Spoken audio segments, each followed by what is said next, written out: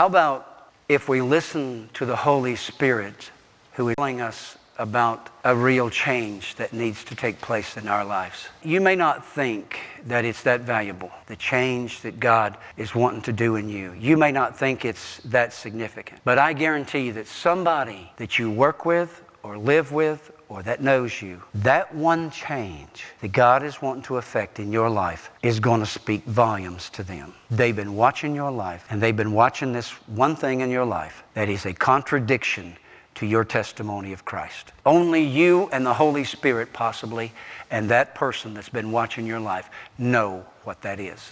Now you can play religion with me this morning, and you can play religion with God, and you can promise God that you will do all kinds of religious service for Him, but God ain't going to buy it. He's after your heart, and He wants a change in your heart. Jonah would have done anything for God but go to Nineveh.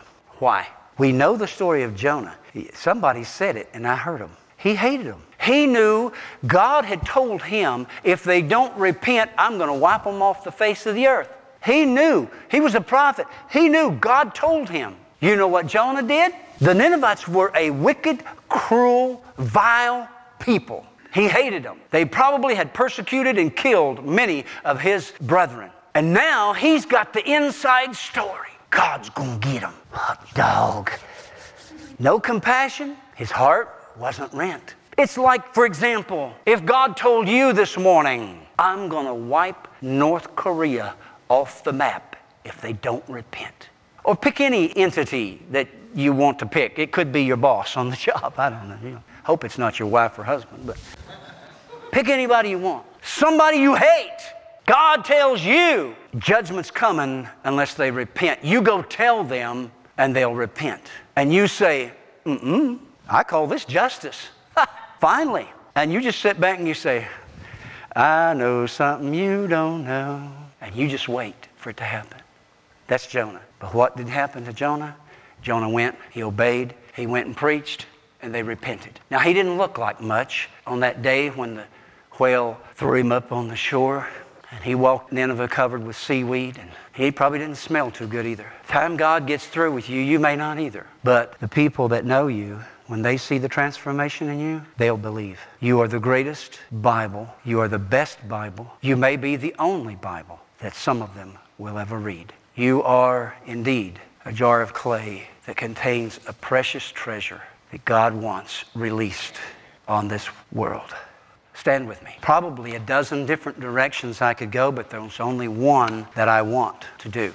The Holy Spirit must do a work in our hearts first. We rend our hearts, but the Holy Spirit must do something in us to help us to see that we need to rend our hearts. And I have preached just part of the message, but I pray that it was enough for the Holy Spirit to use, for you to realize you need to rend your heart. Rending the heart means to be broken. Are you willing to be broken? Are you willing to change? Here it is. All I'm asking is that you give God a chance. That's all I'm asking.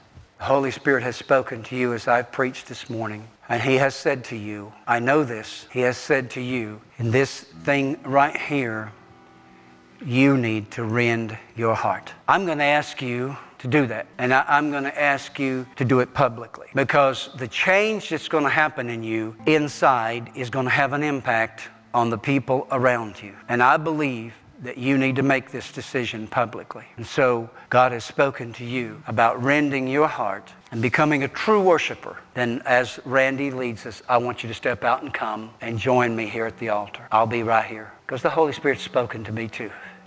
Pastor Randy.